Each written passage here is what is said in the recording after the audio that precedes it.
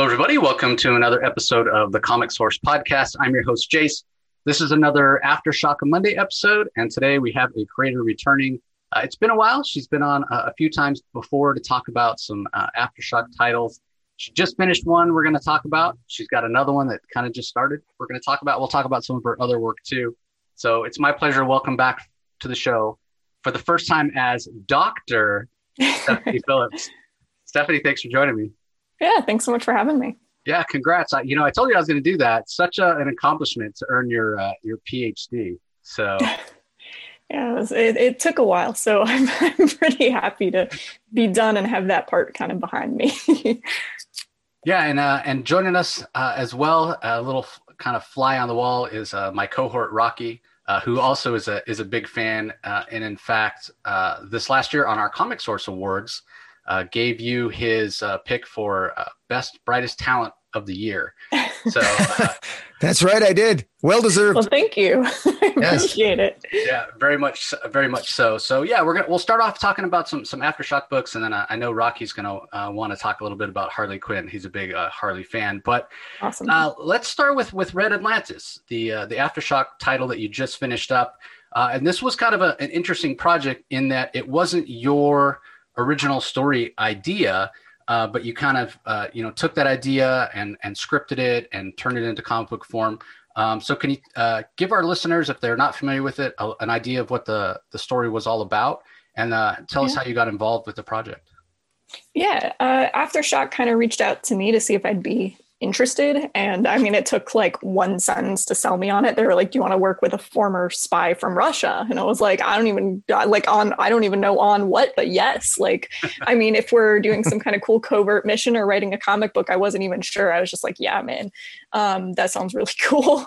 So I was pretty sold on the collaborative element. I really wanted to write a story that like, there's some cool supernatural elements, but a lot of it is based very heavily in kind of some mythology from like the Cold War era, like some of these mind control experiments that I think I'm blanking on the name of it, but there's some movies and things like that about kind of Russian or even US trying to figure out this mind control element, or CIA experiments and things like that. So yeah, wasn't there the men who work with goats with yes, George yeah. Yeah. I knew it had goats George in the Clooney, title. Right? Yeah.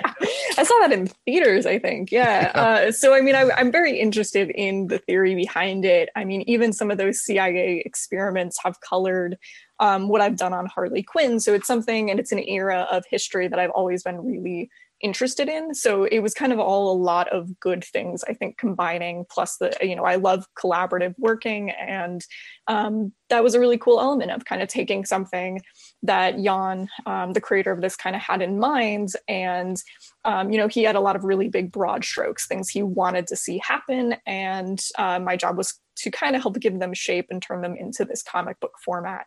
And yeah, I think we're shaping a really cool world. And I know there's a lot more story to it, a lot more that Jan wants to do with the story. So, I hope we're able to do that one day as well. Yeah. Now, obviously you met with Jan early on when you got ready to figure out, okay, how are we going to plan this thing out for the 5 issues? Right. So was it just that first initial, or when you were actually scripting the issues, was there back and forth? Was he involved with story beats and how it all played out as well? So I would kind of go off onto my island and write the scripts, and then kind of come back with the scripts and get with Jan to go over things. So he would read everything as I was kind of finishing it up. Or, sometimes while I was working on it too, I would want to include elements of I think it's maybe issue 3 or 4. I have 2 former Russian operatives talking to each other. And a lot of that dialogue was scripted with Jan's help, just kind of particularly the parts where they're speaking in Russian. Obviously, I used him for that, but, also just like, what would they be talking about? This kind of military service background, espionage background, here's how they would greet each other and things like that. So, and combat as well was really fun to kind of talk to him about. I love choreographing fight scenes. And I think as soon as Jan found that out, at some point he called me up and he's like, do you want to get on Skype? And my wife and I can like demo awesome, like Russian moves, like fight moves. I was like, yes, I do. Like, that sounds ideal. So, I think there were a lot of collaborative elements, But one of the cool things about Jan too is, I think he trusted me a lot to say, I know you know how to kind of put together a comic book, so go do your thing and then we'll kind of talk about it and add in cool stuff that, obviously I couldn't add because I don't have that experience. But it was a really cool way to write a comic book that I've never done before and maybe never will again. I know we have like pull quotes from people in the CIA, and I was like, I think that's the first time, and maybe the last time, I will ever get pull quotes from like former espionage service agents or something. Like, that's really cool. Well, as long as I was just going to make a comment. Artemis and the Assassin, which was my first exposure to your work. I know that you delved into history there, and I find it very interesting that you say that you love the 1950s. You have a PhD in rhetoric and composition. You got a master's in English. I would think you got almost a master's in history. You're clearly a student of history when you look at your work. I look at the setting of Nuclear Family. Your Wonder Woman work was sort of set on a dream sequence. It looked like it was the 1950s. I'm just really curious that is that an area that you love focusing on, because it really seems to be that you must be a student of history. My undergrad degree, I was a history major. I was a double major, history and English. But I mean, I think a lot of that comes from my dad. My dad is a book collector and just like an avid historian on his own. He just knows, like, it's funny, when I write a story, my first go-to is to go to my dad for reference. Like, I was writing something where I needed reference for the 100 Years' War, and it was I was at their house at the time. My dad just has his own library. I mean, he's a book collector, and I was just like, do you happen to have anything on the 100 Years' War? And like, I was looking for a very specific battle, and all of a sudden he comes up to the room with like 5 books, and he's like, well, there's this one that's like this, and he just starts explaining, like, I mean, the house is sectioned off into, like, there's one whole shelf of just World War II. He loves the Napoleonic War era the best, so he's got like 80 books all titled Waterloo. So it's something I've always loved, and someone that I'm still in contact with today, my oddly enough 8th grade history teacher, who really like instilled a love for it because he was so creative. I mean, he would come to class dressed as a Civil War soldier, and that's how we would learn the Civil War, was like really kind of interactive and theatrical way of discussing history. And I always thought that was so cool. Like, history can influence some of these stories, whether, like you said, it's Wonder Woman, Red Atlantis. There's a bit of it in Harley Quinn, though I think it's a bit harder to pick out, but it's just something that like fascinated me, that I kind of blended into Hugo Strange's kind of mythology and lore. So, I mean, it influences a lot of what I do. Thankfully, they've now announced I've written a couple of Green Arrow stories, Roy Harper story and a Green Arrow story. And I love the history of archery, which when people saw me post that Green Arrow is my favorite figure in the DCU, they were like, really? I was like, yeah, I've been obsessed with him since I was like 4, because he's got a bow and arrow, and the history of archery is so cool to me. And one of my friends just texted me the word nerd, and I was like, yeah, that's fair. So I mean, I love it. I like getting to blend it into really unusual places. Well, what's to bring it back to Red Atlantis for a second, what's so interesting is the fact that so many creators, we talk about, okay, what are you inspired by? And they're pulling from other works of fiction, and maybe you even do it subconsciously. We always talk about, as a creator, you have to keep your batteries recharged by consuming other media, other stories, not because you're going to copy them or homage them, but you just need to be inspired, even if it's on an unconscious level. So we look at something like Red Atlantis or Nuclear Family. You're pulling from different eras. One's the Cold War sort of toward the end. One's the Cold War right at the beginning. But you are pulling from other things that you've consumed in terms of pop culture or fiction. You blend that so well. I don't know that anybody else can say. I'm sure there's other comic creators out there who are big history buffs. But I haven't met one that's to your level. Are you conscious of that? Are you aware of that you're inspired by real history as well as you're blending other things that you've enjoyed, like Green Arrow? Yeah, absolutely. And I mean, I think in Red Atlantis too, you're seeing a lot of, like, I love the spy genre. I love James Bond's. I mean, I think some of the first that I saw, the Daniel Craig era. But, I've gone back and I really love those stories, and I like playing with them, and I like doing weird things with the genre. And, I don't know that it's always going to work, but my interest is with the background in history, trying to maybe push or do something new and unique by blending different genres as well. Anytime I get a chance to do spy, I really like it. So that's fun to play with. I like Westerns. So even when it's not a typical Western setting, sometimes if you read my scripts, there's a lot of references that I will give an artist from Westerns. I really like different shots in Western films. Some of them are pretty typical, like, people in doorways or seeing somebody through somebody's legs or those kinds of things. Like, I just think those are really cool. So getting to kind of bring those in, even if I'm not writing a Western or writing a spy book, I think having all those kind of pop culture references help as well. And trying to blend them and trying not to do 50 million things in one issue, which, I get a little intense and excited. So we got to rein that in sometimes.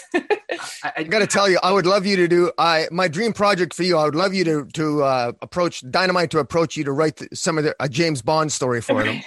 And I'd love to see a series of DC Bombshells. I think you're basically made to at least do a 6-issue series for DC Bombshells. DC, if you're listening. Right. Yeah, I would agree with that, DC especially. One of the things about Red Atlantis, and I don't know if you specifically, pulled from this, but in the middle there when they're on the run, I really did get a Terminator vibe. Here we are with this guy who's, defending this girl who, while not helpless, she really doesn't understand the extent of her powers at that point. Was that something you were conscious of after you wrote it, that, hey, I did kind of pull this, or maybe you pulled from it specifically? Yeah, I Terminator, the franchise, is actually one of my favorite movie franchises. Oddly enough, I just really like anything Arnold Schwarzenegger is in. Like, I don't know why, anything that he's in seems to be this weird backbone of my childhood. But I love Terminator, and I really like the format of somebody being thrown into a situation that they just have no knowledge of. It's always been interesting to me, almost like taking a fish out of water trope times a million. There's this old Kafka story called The Trial, where it's about some guy waking up and he's on trial, but he has no idea what for. I mean, the more well-known Kafka story is obviously somebody waking up as a bug and just having no idea why they're a bug.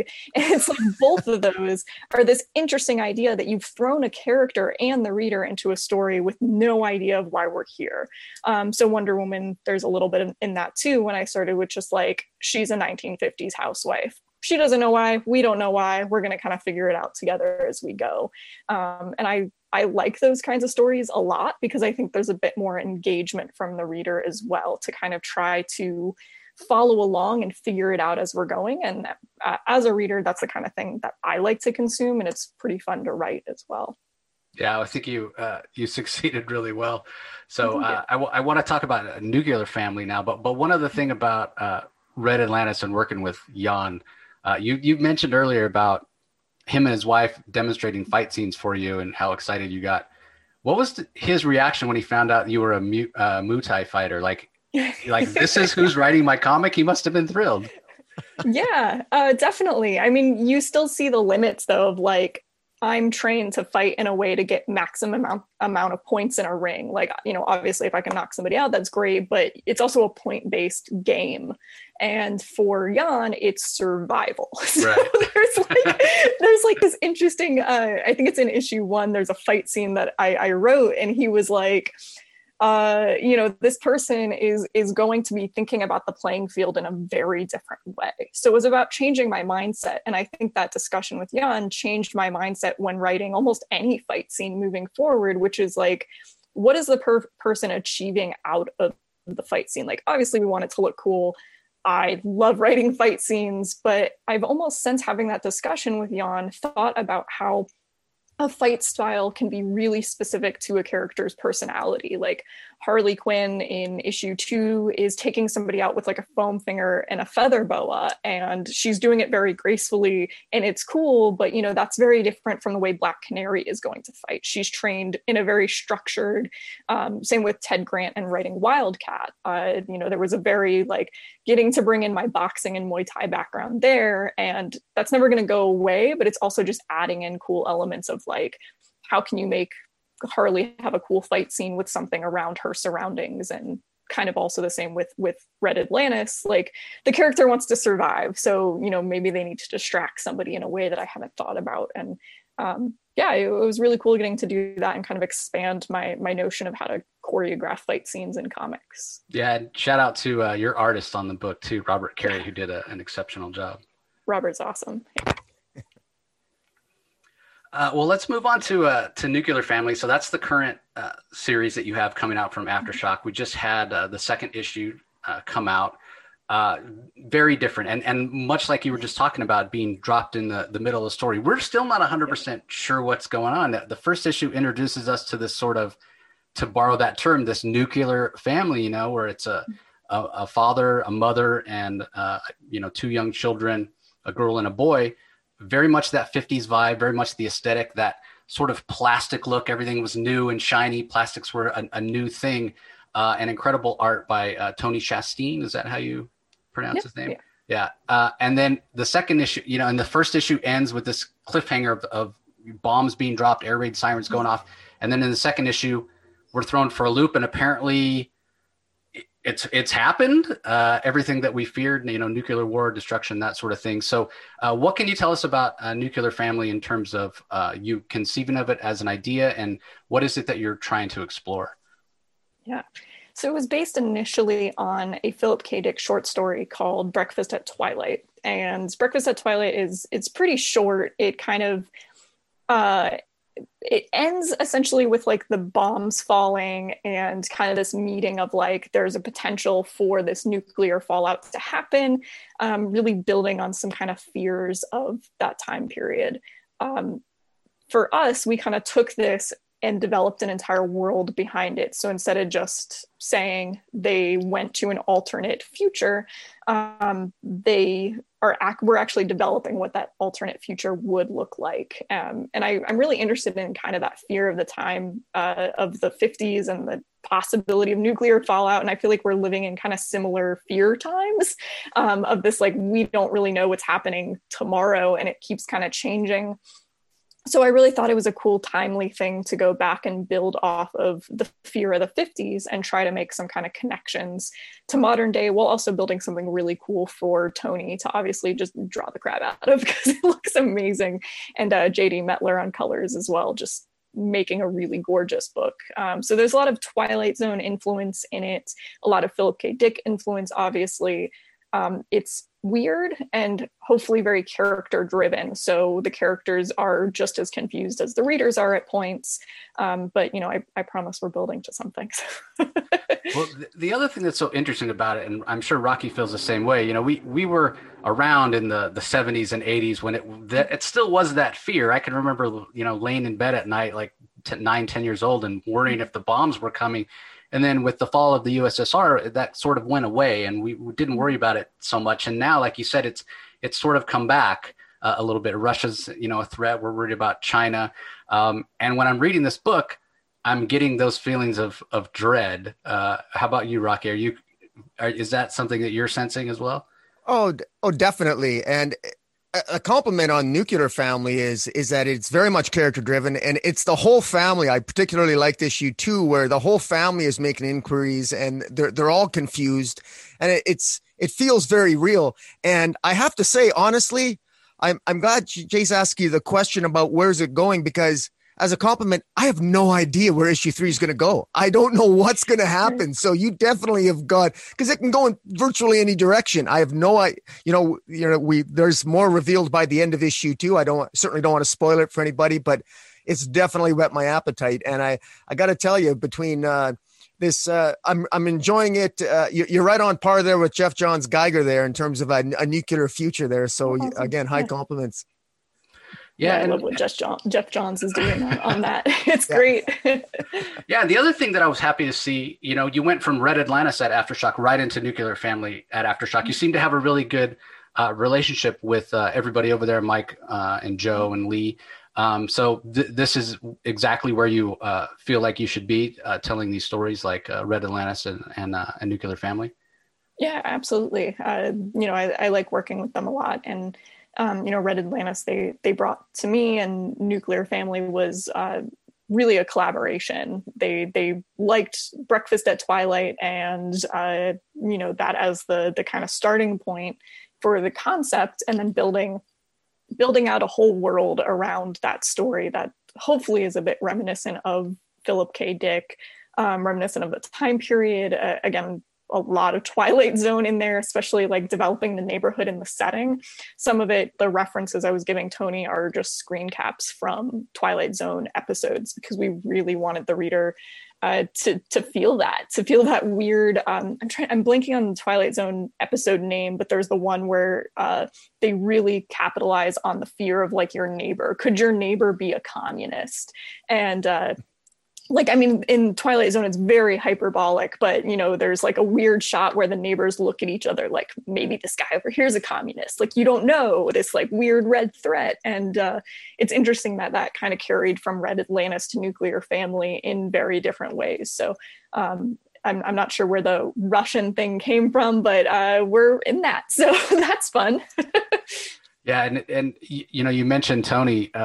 He's just the perfect artist, because, like I said, he captures that aesthetic, that shininess of the 50s. So was he somebody that you had in mind for the story? Was he somebody that AfterShock brought on? And how's the collaborative process been?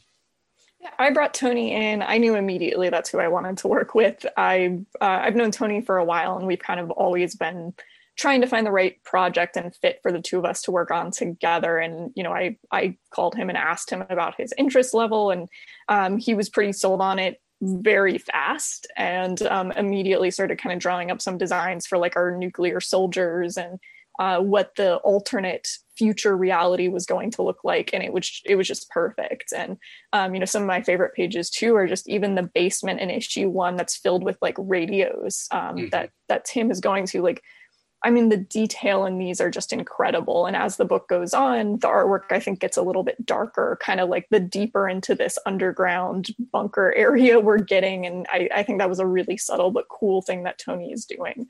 And it's great working with him. After each issue, we talk a little bit about what's going on. And really the person that's involved in the story as much as I am is, the artistic team. So being able to talk to someone and call up Tony and ask his opinion on something, especially since he's going to have to draw it, is a really nice thing to get to have in a collaborative partner. Yeah, like I said, I can't imagine anybody else drawing it, because he just captures that, just the aesthetic, like perfectly. So look forward to more to come from Nuclear Family. Like Rocky said, I'm very interested in where it's gonna go. But I know I can't. I know Rocky probably can't wait any longer. I can't make him wait any longer. Go ahead. I know you have questions about Harley Quinn, Rocky. So let her rip. Well, I guess the first. I guess one of the things that I'm really surprised. I'm going to start off by saying I'm absolutely stunned. I had no idea that you wrote an issue of Rick and Marty. And that blows me away, because and it's so fitting, because one of the things that you seem to wear many hats. You're actually funny. And that's refreshing, because you're writing Harley. And it's one of the things that really stood out for me in issue 1 of Harley, is that it was actually funny. And I don't mean this to detract from many previous writers on Harley, but after a while, as much as I love the previous writers, and because I'm a huge Harley fan, I think, sometimes get a little stale and what have you. And your humor really shines through. And so I guess my first question is with respect to Harley itself. When you think of Harley Quinn, you sit down and you're writing a scene for Harley. Is there a particular person you image? Is there like a certain mental illness you imagine, or a crazy psychotic person, or just a misunderstood woman? Explain to me who your Harley Quinn is. Yeah, that's a great question. Harley is to me, someone that has been through so much, that you're getting this person that I think is actually way more relatable than she's ever been. Like, we've watched this person fail so many times and come back and try something new. And I don't know what's more relatable than that. Like, Batman has this one horrible day early on and he rises as Batman. And yeah, there's like trials to get there, but he's been on this path. Harley's has meandered like nobody's business. Like, there's not even just like, she didn't just come to like two paths in the woods and choose one kind of thing. Like, there's like a million for her. And I think that's the most fun. And you also get to see someone who very realistically is trying and probably still going to fail every once in a while. And that's, I don't know what's more human than that. And I think that makes Harley both one of the smartest, most relatable, and earnest characters in the DC universe, while also just being really, really freaking funny. And that's kind of cool about her. She's witty. She's got a lot of tools in her toolbox, along with, her degrees. She can use that humor to really disarm people. And even though Hugo knows who she is and knows that humor is coming, Harley is still so smart with her delivery that it's still going to really get under Hugo's skin in a way that hopefully we haven't seen before. But I think that's just cool about her, where she can still try to move forward as a character and every once in a while have back steps. And we can love her more for that, because it's something where it's like, yeah, sometimes you can try your best and still fail. And Harley needs to learn that. And I think we all need to see it in our characters. And that's what makes, I think, writing her so fun and rewarding, because that's something that I really just wanted to see in Harley and in her journey. Bringing in someone like Kevin, who kind of helps mirror that. He's going through his own journey, but also just getting to have this really platonic, healthy relationship with someone where the two of them are not looking for something from each other, but ultimately are kind of on their own paths that in this moment get to support somebody. And I think that's really cool too. I personally think she was railroaded. Batman picked the wrong time to go broke, because I think she had a legitimate point that she needs some toys. Right. She's probably the first sidekick or quasi sidekick of Batman that hasn't had the benefit of a single bat gadget. And that's just plain wrong. But I like the way that it puts the reliance on Harley, and it makes her struggle that much more apparent. I'm going to put you on the spot here, because you've also written Wonder Woman. You're a Mai Tai fighter. You're funny, you're good-natured. So Wonder Woman's known as the peaceful warrior. Harley is kind of like the lovable psychotic. My question to you is, who is the first lady of comics for DC? Is it Harley Quinn or Wonder Woman, and why? Interestingly, I think in comics it would be Harley, but in the larger world it would be Wonder Woman. Like, I just think Wonder Woman is so identifiable as a symbol beyond the comic book. But I think a lot of those people, and when I used to teach, I would sometimes ask my students this, like, ask them to identify different superhero symbols. Like, everybody knows Superman's logo, but then you ask them how many have read a Superman comic, and it's like maybe 1 out of 30 if you're lucky. And the same goes for Wonder Woman. Like, you will often see, in a room full of my 30-something students, there would be a ton of kids with Wonder Woman and Superman stuff. But then you ask if they've read a comic, and, that's no shade on them. I'm very glad that they're still investing in other forms of media for those characters. But I think those two figures are just so identifiable. Harley doesn't have the same maybe popular out of comic street cred, but when it comes to comics, one thing I've learned very quickly is the following for the Harley Quinn comics. It's massive, and they're awesome. Like, they've got this very tight-knit community, and they are behind Harley Quinn. And that's really cool to see and kind of get to enter into.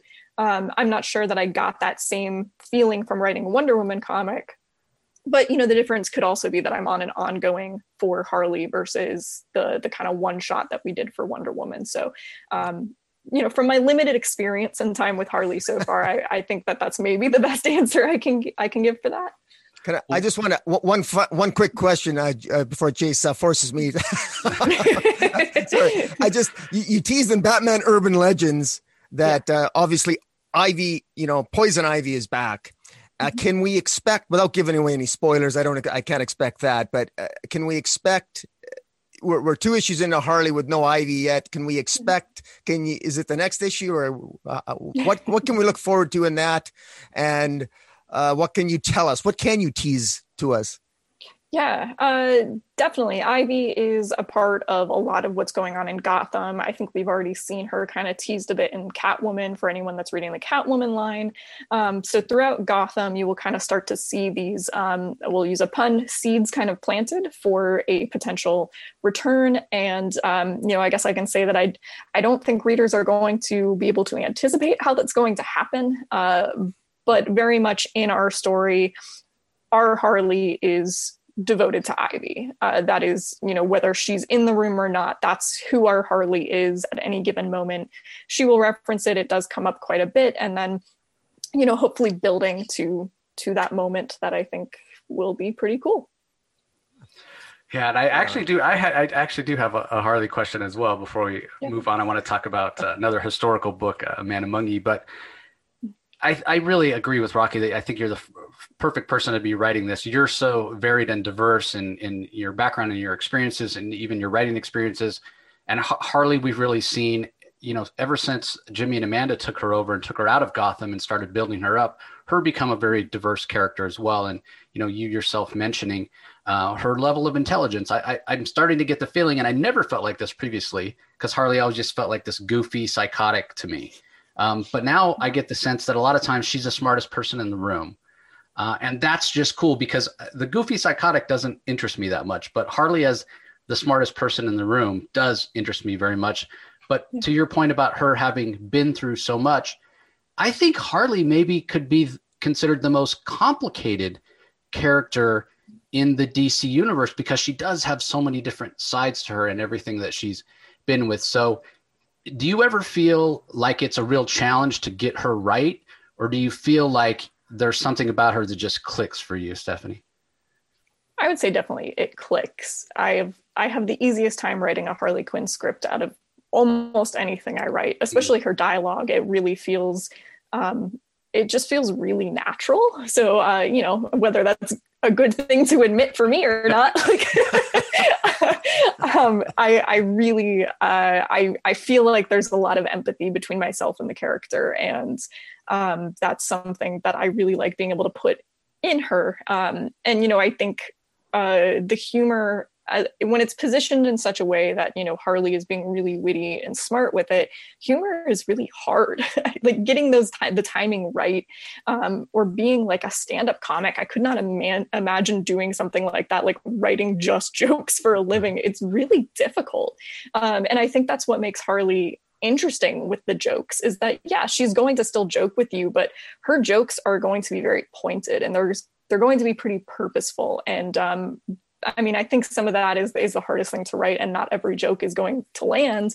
But, that's part of Harley too, is just like, she's smart enough to use her humor as a weapon. And I think that's a really cool aspect to the character.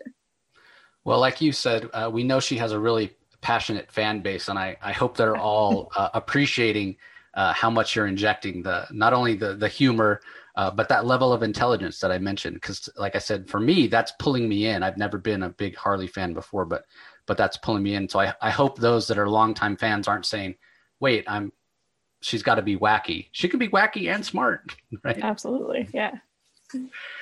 Well, I mentioned A Man Among Ye from Top Cow, another book sort of rooted in real historical fact about these female pirates. And I think not a lot of people know about Anne Bonny and Mary, is it Ready? Read. Mary Read. And just recently announced with Top Cow that we're going to get a second volume. So what can you tell us? Yeah. I'm excited about that. There's enough demand for a female pirate book, which I got to be honest, I didn't anticipate. So having so many people kind of back that to where we're getting a second volume is really cool. We're, I think, putting out a press release later in the month with like more details, but it will be coming back in July with a new interior artist, Josh George, colorist John Kalish, and Craig Cermak will be doing covers for it as well. So it's going to be pretty cool, kind of picking up where we left off in issue 4 with, a lot of chaos and now even more people than ever kind of after our 4 main characters. So it's going to be kind of, I think, fun to see them navigate basically anywhere they go. Somebody wants to either kill them, kidnap them, whatever it is. So them having no real safe place and how they navigate that is going to be, I think, really fun. So I take it you're bothering your father for all those pirate history books. Is that what you've been doing? Yeah, that's a blind spot in his collection for sure. But being from Tampa, like, pirate lore is just everywhere. Like, it's funny to think, like, I grew up around the corner from just a replica pirate ship. Like, it's just docked there 24/7, and it's like everybody just knows, like, that's the pirate ship. And, I've brought people to Tampa that have never been before. And it's just like, it's one of those things that disappears because it's a part of your daily life. And then immediately this person next to you will be like, what the hell is that? It's like, what do you don't have a pirate ship? That's our pirate ship. Like, it's just there. So, I mean, that's pretty cool growing up. And, one thing that really got me interested in Tampa particular is, I think I hit grad school. I took a class on just Tampa history, and I got really invested in, like, the history of the city I live in, which is really unique for, this kind of like port city.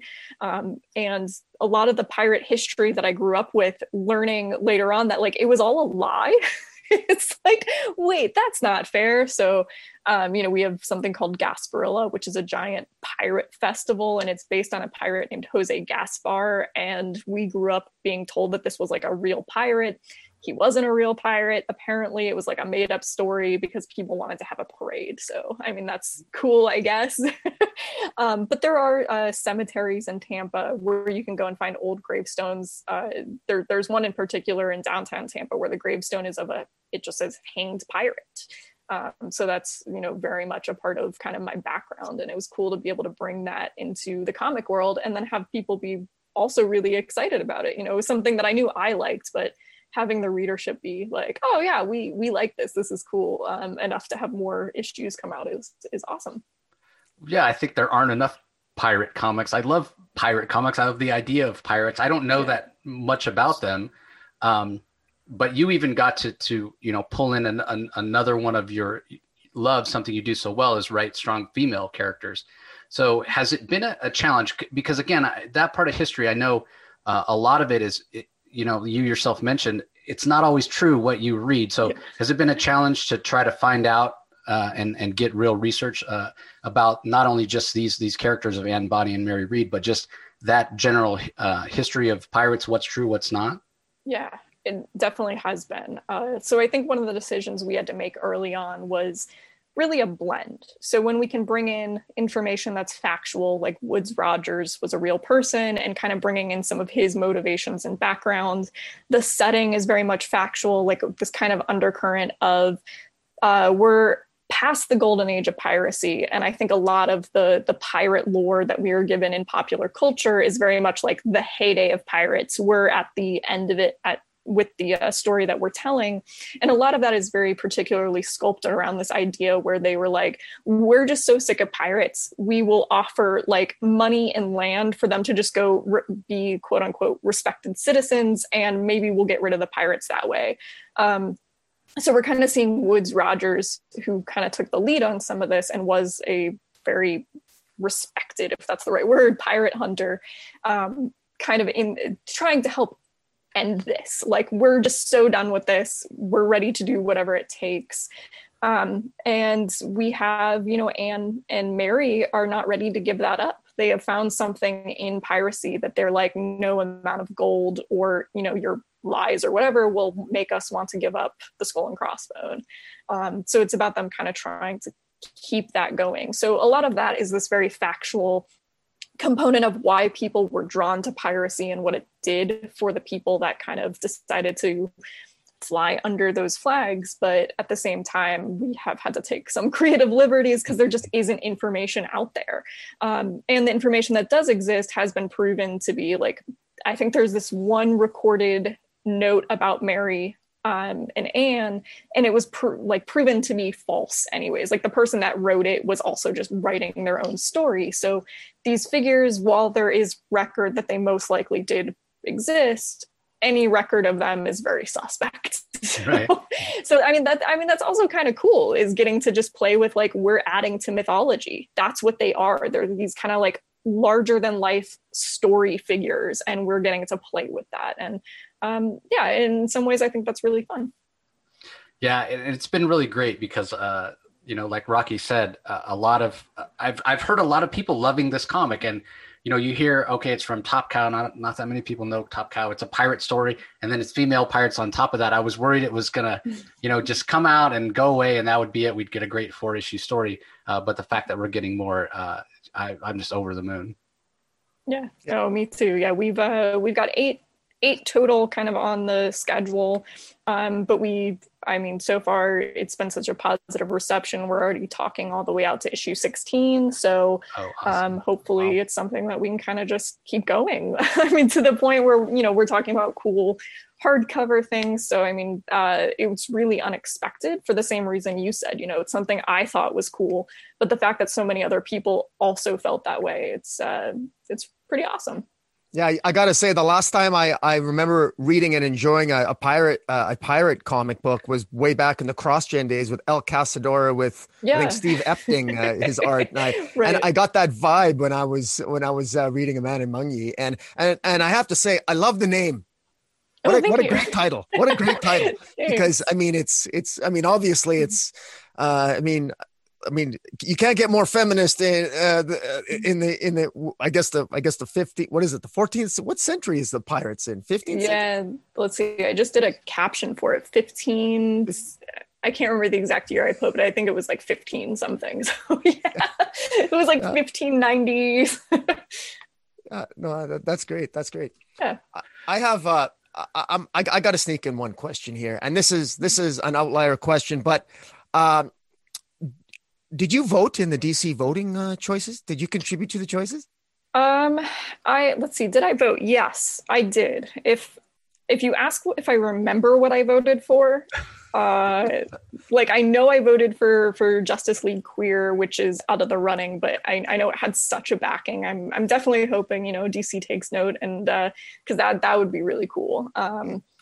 You know, I personally was hoping that, because I figured that they got creators in the background that have already started on some of this material and we don't know about it. And I'm thinking and hoping maybe you're one of those creators, but you probably couldn't. You are? Yes, I am. Well, yeah, so you do have you've got some materials? Okay. Yeah, it was announced. Maybe you missed it yesterday, Rocky. It was announced yesterday. Yeah, I've got it here in my little corner.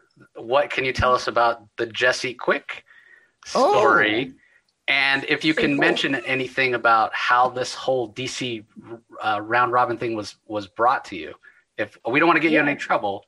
No, it's I was asked if I wanted to participate and if I had kind of an idea of something that I would like. I mean, I think part of the initiative was also to find some characters that maybe haven't had as much time in the spotlight. And Jessie Quick has never had her own book, which I think is unfortunate. Like, she's been in the Flash series on CW, which is really cool. But I really wanted to see her get her own series. So when that was brought up, I was like, I could absolutely get behind that. And we kind of developed a pitch called Control. So I wanted to analyze kind of Jessie and her powers and what makes her different from the other speedsters. So she has the speed formula, which is a little different from how someone like Wally West or Barry Allen kind of deal with their powers. And it's about something that's really specific to Jessie, which is how she uses the formula and how maybe she gets a little overambitious with her powers, trying to stand out. Like, there are all these speedsters, so she gets a little bit like, well, how can I be different? How can I stand out? And that gets her into a little bit of trouble, maybe a little too much power, and how she deals with that. And we wanted it to be very focused on Jessie and really exploring things about Jessie that maybe we haven't gotten to explore elsewhere, because she really hasn't had her own. This would be a six issue mini, so getting it to be where we're really just doing a deep dive in Jessie is really cool. Working with David LaFuente for art on it, as you kind of have up on the screen. And David is awesome. We're working on something else as well. So if Jesse doesn't come through, you will still get David LaFuente and I on something else. So that'll be fun. But that's so refreshing. That's so refreshing, because if it's one thing that DC has so much of, it's Barry. It's either Barry Allen, Wally West, Barry, Wally. Let's get some Jesse in there. Let's get a different perspective, because I always see Barry and Wally. I love them both, but they're both so egocentric. I'm the fastest man alive. I think we do need some fresh blood in there, because I do think it's getting, so that's great news. That's great news. Yeah. Got my vote. Thanks. Yeah. And, I don't think Jesse is the same kind of ego, like the fastest person alive. And that's kind of the impetus for this, which is like, if you're thrown into a situation where all these people around you are like, I'm the fastest, like, how can Jesse be different and distinct? And that's a question that I think we have to ask in the DC universe. And Jesse is kind of asking herself. So it's a bit of a meta approach to Jesse, but I think it would be really fun to get to write that. And obviously David drawing it is pretty awesome. And so, yeah, I mean, I hope we get the chance, but again, like I said, there are so many cool books in there with characters that also deserve spotlights of their own as well. So yeah, I mean, I think there's a Blue Beetle book that we're up against, and it's like hard to vote for my own book because I love Blue Beetle. So it's like, I want to vote 10 times. Is the other project, can you say with David, if Jesse Quick doesn't happen, or maybe if Jesse Quick does, is that other project with David at DC as well? Yes, it is. Okay, yep. Gotcha. And I think it'll be announced soon, but it's kind of a one and done thing. So yeah, we would still be doing Jesse either way. Gotcha. So interesting, because we had you on way back with Descendants for AfterShock, and then you continue AfterShock, and then Top Cow, and then we hear Harley, and now you're doing these other things at DC. Couldn't be happier for you. And the fact that you've written Wonder Woman as well, to Rocky's question earlier, basically the two big first ladies of comics. Do you love the more obscure characters like Jesse Quick as well? I mean, you're writing these icons, but it seems like you got a lot of love for Jesse. I do, yes. I really like the challenge of getting to take someone that's pretty, I don't mean underdeveloped to sound rude to anyone else that's written her. I know Mark Waid has done some really cool stuff with Jesse Quick, but again, she just hasn't had her own solo series. And to be someone that would get kind of the honor of building that out for the first time, I think is really cool. Another one that, I hope one day I get to come back to, I really liked writing Ted Grant, and to have that be the first thing that I did at DC Comics and have it be a character that I just absolutely adore. And I don't know too many people that walk in the room and are like, I really like Wildcat. It's like, that's an interesting one. But I think there's so much to be done with someone like Ted Grant. And I think that would be really cool. I'm doing a couple other things at DC that haven't been announced yet. One that I think is a maybe not as popular character, and one that's a super popular character. And it is, I think, a little harder to write someone that has so many stories about them, because you go back and you're like, all right, I'm going to go read, when I was writing Wonder Woman, go read a bunch of Wonder Woman, things that I really love. And then you start finding overlap to like ideas you had. And I mean, at some point, all of that's going to happen. When I wrote Batman for Legends of the Dark Knight, I'm really building off of, for the story that I did with Max Dunbar, go figure, Gotham history, where I'm kind of like starting to invent some of the history of Gotham, which I think Scott Snyder did a lot of really cool stuff with that when he was working with Greg Capullo, and kind of getting to build off of Scott Snyder's version of like old Gotham and build in a kind of a new story to that is really cool. But yeah, when you have so much history for Batman and Wonder Woman, it's I think about trying to find an approach that I really like. Like for Wonder Woman, I love her, but sometimes I just want to see what happens when you make her fail. Like, how is she going to respond to like a really horrible situation, and kind of watch what she does. And I think that's interesting. Whereas someone like Ted Grant, there's so much more ground to build up underneath him, because him or Jesse maybe haven't been used as much. Well, the other thing that I love about you is how passionate you are for these characters and these stories. And, sometimes we hear, okay, well, when people do creator owned, or it's their own kind of property, they get more excited and they're having fun and it comes across on the page. But if they're doing work that's work for hire, it's not so much the case.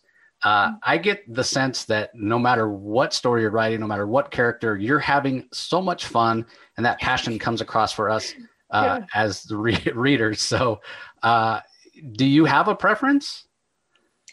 No, I don't think I do. I like going back and forth, and I mean, I guess because it's a little newer, when somebody hands you Batman and you're like the little kid that never took off a Batman costume for like 5 straight years of their life, like that's freaking cool. Like every year since I was 4, my mom has given me a Batman birthday cake. Like, does not matter the age. That has been every year of my life. And, to finally get to like write Batman, or, like I mentioned, Oliver Queen is one of my favorites. And I got some Oliver Queen pages the other day, and I was just like, oh, like that's a thing that I'm involved in, and that's super cool. So I don't know, like, having worked a lot of other jobs in my life, from making subs to teaching college classes, like this is the coolest thing in the world to me, and I don't want to do anything else. So I'm pretty pleased with any of it. Whenever anyone's like, hey, you get to make a comic book and we're going to pay you, like that's wild to me that somebody paid me to write Batman. So I'm pretty happy with anything that, the fact that people keep letting me tell stories is pretty cool. Well, congratulations on your success, Stephanie, because it's all very well deserved. Absolutely. As a fan, like I said, having you on with one of your early series, to see this meteoric rise, it's happened. It feels like overnight, but I know it doesn't happen overnight. And you've been putting in work for, far longer than I've known you. And, you were writing stories before you ever first came on the show. So it's great to see all that hard work paying off. Is there anything else that you can tease that's coming up that you're working on, whether it be AfterShock, Top Cow? You have other things I'm in development, I'm sure. I mean, I'm trying to think about, I think the main things that have been announced recently, Legends of the Dark Knight, the issue that I did with Max Dunbar, will come out digitally, I think in May. So next month we'll get there's 2 digital issues, and then it will be printed, I think August. I could be off on the dates a little bit, but that one's coming up. I've got some more sensational Wonder Woman coming up as well. So I think that will be coming out over the summer. So just some cool stuff I get to kind of announce along the way. Great. Keeping busy. Rocky, anything else you want to ask Stephanie before we let her get back to work? Yeah, just one thing. Rick and Marty, how did you, I'm just curious how you did, are you just doing one issue for that? Or are you doing more than that? Or is that just the one shot? I just did the one shot with Ryan Lee, and man, was that fun. I have a page from it on my wall that I get to look at every day now, that Ryan gifted to me when we finished it. And that was fun. I mean, I like Rick and Morty. I think I like writing Rick and Morty more than I like watching it now. Like, it was just such a cool thing to get to write them, and getting to call my mom and be like, yeah, I'm writing hemorrhage. It's like always a great thing. So one of the things I was happy about is we put Deathstalkers on the cover instead of like a logo for hemorrhage, because I think for a while we were like not sure which one we were going to put, and I was like, let's not put hemorrhage on the cover of the comic book. I mean, I'd be for it, but my mom likes to show people my work, so I figured keeping my mom in mind for that one. Man, that's great. It's fantastic. Well, thank you. I'm awestruck here. You're my celebrity. I'm so glad Chase let me participate in this. Well, thanks. I'm glad too. Well, I think that's going to do it. We don't want to keep you. I'm sure you have deadlines looming as always. But as we're finishing up here, Stephanie, I'll give you an opportunity. Anything that you want to say to the listeners, and then why don't you let everybody know where they can find you online? Yeah, you can find me at Steph_Smash on Twitter, and that's about the only social media I use with any regularity. I just want to thank everyone for reading Harley and supporting all these awesome books I get to make. It's a lot of fun. Great, and from Rocky and I, everybody, thanks for listening. As always, we really appreciate the support, and we will talk to you next time. You can find the Comic Source podcast on Spotify, Apple Podcasts, Stitcher, Google Play, or whichever podcasting app you prefer. Please tell all your friends about us, subscribe, and rate us. The ratings really help with our visibility and our ability to reach new listeners, especially 5-star reviews on Apple. Also be sure to visit us at lrmonline.com to join the conversation, access the show notes, and discover all our other great pop culture content. If you want to email us, the email address is thecomicsourceblog@gmail.com, or you can follow us on Twitter, twitter.com/thecomicsource. Do a search for The Comic Source on Facebook and Instagram to follow us on those social platforms. All 3 spots are great places to find out when we release new episodes, as well as follow all our convention coverage. So once again, we want to thank everyone for listening, and we'll talk to you next time.